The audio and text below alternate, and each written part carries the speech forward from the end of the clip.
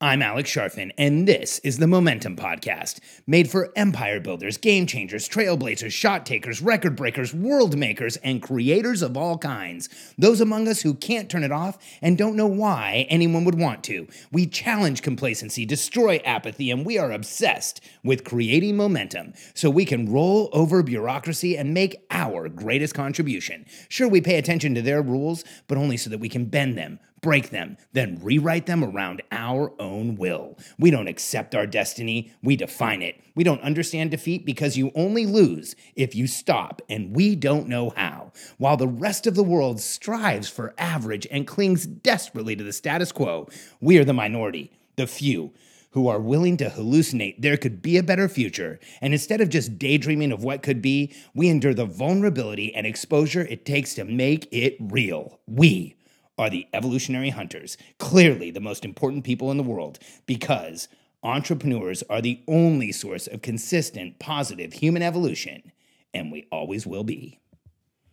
Be gracious about time off. This podcast is for those of you who are building teams, who are creating an enterprise, an empire, a group of people who are getting together to go out and accomplish goals. And when we build teams, we have to realize we instantly become one of the most important people in our team's lives. Whether you want to or not, as the CEO, as the entrepreneur in charge, you become a source of information for people. You become a source of feedback, a source of recognition, a source of one of the most important reflections of where they're creating value and who they are. And one of the things that happens when we begin to manage people is we are confronted, and in some ways, I would say assaulted with all of these new decisions we have to make in managing and leading people. And one of the early things that happens when we are managing and leading people is we have to start answering for ourselves how we're going to handle the typical HR issues and people management issues that come up. And one of the biggest ones for entrepreneurs, and one of the ones that can really mess with us, is when people want time off. I know that sounds simple, right? 2 weeks vacation a year, or we give paid time off. But when people want time off, it can feel completely and totally confronting for entrepreneurs. Now, let's be real. Most entrepreneurs on the DISC profile have some higher D. We're more driven individuals. Higher D entrepreneurs, the biggest fear we have is getting taken advantage of. And that's in any way. So when you're working with a high D, high motivated, type A personality, highly driven, push forward entrepreneur, you have to know their biggest fear is getting taken advantage of. I have an entire clientele that almost 100% of them, their biggest fear is getting taken advantage of. So as a company, we have to be really aware and cautious with how we talk to our clients, with how we share with our clients, with what we tell them, with the commitments we make, with how accurately we fulfill on the promises we make, because their biggest fear is getting taken advantage of. Well, for you, if you're an entrepreneur who is at the place where you're building a team, you're probably very similar to me and my clients in that we all have a fear of getting taken advantage of. We all have that feeling that we don't want to be taken advantage of. And here's what happens. We go through the process of deciding we're going to hire a team. We finally make the commitment that it's not just going to be us. We're going to bring in people. We're going to bring in this team. We make the decision that we're going to start paying people to do what we've been doing. We're going to start having help. We're going to start having people actually do part of what we do well. And here's why it is such a massive challenge.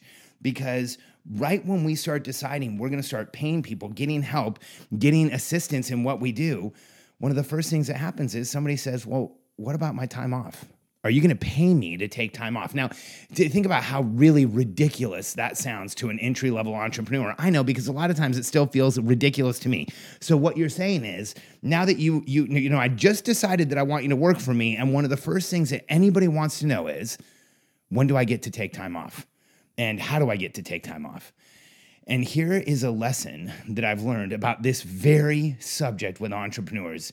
And let me just preface this by saying that I think this is one of the people management areas and one of the team growth areas that as entrepreneurs, most of us absolutely 100% catastrophically screw up early in our careers.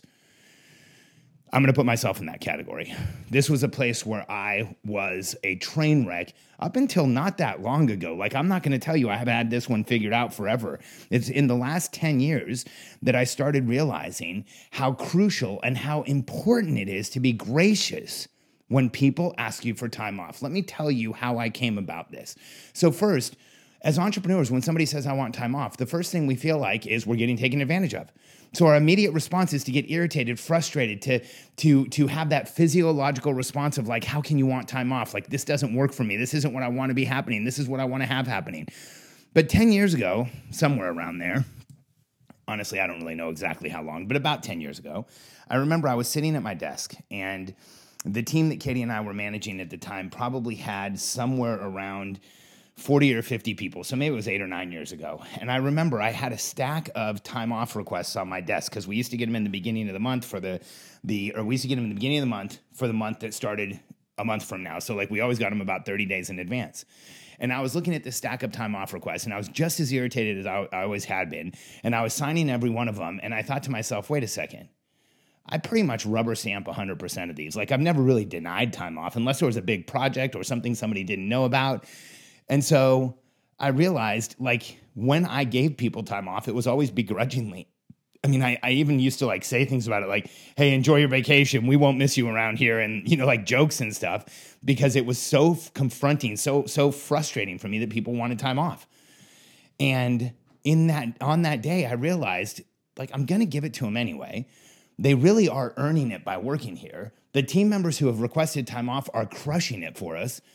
I should be a lot more gracious about this. I should be a lot more selfless about this. Like, when somebody wants to take time off because they've been crushing it for us, when somebody needs a break from work because they've got something for their family or they have something they want to do, when somebody wants to go out and have an experience, like, isn't that part of why my team is working with me? Isn't that part of what I want for them as human beings?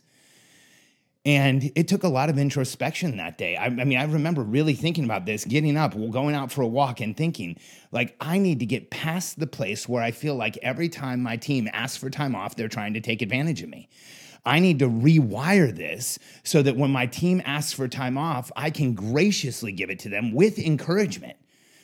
And so I remember on that day, I took the time off request, and instead of just handing them back to somebody to go pass them out to the people who gave them, I walked around and I handed it to them. And I remember saying, like, hey, here you go. You know, whoever it was, enjoy your time off. This looks like you're going to have a lot of fun with your family. And hey, I'm really glad you're taking this time off so you can see your kids play. And I wanted you to know I approved this so you could have, 2 mornings a week where you come in a half hour late, but you get to do, this activity with your kids. And I remember, like, walking around and doing that. And I just decided from that point forward, I'm just going to be gracious about it. When somebody asks for time off, I'm going to willingly and happily give it to them, because I'm only going to hire true believers that I know it was as hard for them to ask us time off as it was for me to receive the request. Because true believers don't want to take time off. They don't want time away from the business. And so from that point forward, I've been as gracious and as supportive of time off as I possibly can be. And I'll tell you, this is the most counterintuitive feeling when it comes to time off, because you don't want to be gracious. You don't want to say it's okay. You don't want to encourage it. But here's what I can tell you has happened. The more gracious I've been, the more open about it I've been, the more I've encouraged time off with my team, there is a direct correlation to how little time off they take. I'm not kidding. I actually have to tell my team to take breaks. I have to ask them to go on vacation. I have to ask them to take time to themselves. When Isla, who works with us in Australia, asked for some time in the morning so that she could go to swimming with her kids a couple of days a week, she wanted like a half hour to race over to swimming, race back to her office, and get into the office and get her work done. And I said, Isla, don't take a half hour. Take an hour. Take the time that you need with your kids. Like, spend the time in swimming, breathe, make it an event each week, spend that time with them, and then get your work done when you can. And here's what happens in the psychology of a team member every time I do that. I know, because I can watch it. They think to themselves, I'm going to really be responsible about this. I'm going to make sure that I acknowledge this opportunity and do everything I can to live up to taking this time off. And the more gracious I am, the more responsibility I put on the team member, the more I say, absolutely, you can have this time off. I trust you. The more they show up in a way where that's exactly what I should have done. And what I recognize now in retrospect, because hindsight truly is 2020. You don't see all the mistakes you're making in the present. In fact, you think you're doing great. But in hindsight, I can now go back through my career and I know that there were team members I had that didn't even like taking time off. But because I was so frustrated with it, because I made such a big deal out of it, it became a contest to see if you could get all your time off. I know that there's been times in my career where I managed people in such a way that they took time off to spite me because I was so so challenging to work for, so hard to relate to, so difficult when they did ask for things. And what I've recognized and realized is that if you hire world-changing, world-class, true believer teams, the more gracious you are about time off, the less of an issue it becomes. The more you accept time off and support your team for taking it, the more they respect that time off and deliver even more for you when they come back. And the more that you let people know that you not only respect they have a life, you want them to have a life, you want them to be good parents, good spouses, good people, that they need time to do that and you're willing to support them, the more they will kill for you when they are on and when they are working. And here's the biggest change that I saw was the more gracious I became about time off, the more discretionary time I got from my team. And I just used the example of Isla earlier. She's worked with us for a few months now, but it feels like years. It really does. The level of strategy she's executing right now, the level of contribution she makes to our team, the amount that she's managing, the amount that she's leading, guiding, and directing, I feel like she's been on our team for years. And when I talk about discretionary time, that is the time in between. That's the time that people don't normally give to work. That's the time when they're driving or, walking or in the shower or like working out and they start thinking about the business because they're excited about it. And I want you to just see the math here that I see. By removing any objections to time out or to time off, and by being gracious about it, I reinforce my team members' feelings that it is okay to give discretionary time because they'll get it back. And by being gracious about who they are and the lives that they want to live and supporting that, I get their discretionary time back because it makes it safe to think about work. It makes it okay to think about work. It makes it so that they know that will be rewarded if they think about work because they know that I care for them as much as they care for the company. And when they come and they ask for time off, there's never an argument. And so when it comes to Isla, the results have been dramatic. She's worked with us a very short period of time, and she's delivering at a level of a multi-year executive. She not only does she give us discretionary time, but she's one of those people that I actually have to say, Isla, go spend time with your kids. Go do what you need to do because she's so dedicated and so committed to performing for us. And if you want to talk about discretionary time, within the first couple of weeks, Isla was telling us about not only how she was thinking about the job all the time and thinking about what we were doing all the time and so excited about who we are and what we're doing and what we're going to achieve, she started dreaming about it. So when you're starting to get people subconscious discretionary time, their less than conscious discretionary time, you're getting in. And I know it has a lot to do with Isla and who she is and how professional she is and how she feels about how she shows up in the world. But I also think it has a tremendous amount to do with the environment we've created where my team is absolutely comfortable going all in because they know that if they go all in, we've got their back. If they go all in and they need time, they're going to get it. If they go all in and they get overwhelmed, we'll help them. If they go all in and they need a day, they'll have it. If they go all in and they get overwhelmed, one of us will be there to help walk them back. So my team isn't afraid of going into the deep end of the pool every single day and achieving the impossible. And so if you want your team to be the same way, if you want a team of business mercenaries that get up every single day and make things happen in a way that nobody else understands, be gracious when they come to you and ask for help.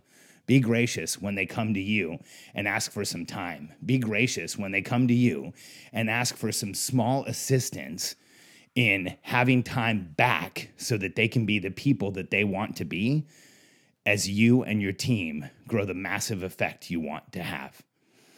Be gracious about time off, and you will see your relationship with your team transform. If you're ready to start growing your business faster than you are today, if you're ready to start growing your team in a dynamic way where they support you from day one and you start feeling better about what you're doing immediately, reach out to us. Go to billionairecode.com, fill in a few questions, and if you're interested, jump on a call with one of my team. Whether you are an entrepreneur that's in the $300,000 to $1 million range or the $1 million plus range, we have membership programs where we help entrepreneurs build teams fast, accomplish the impossible, crush their goals, and create world-changing empires. There is no reason why you can't too. billionairecode.com.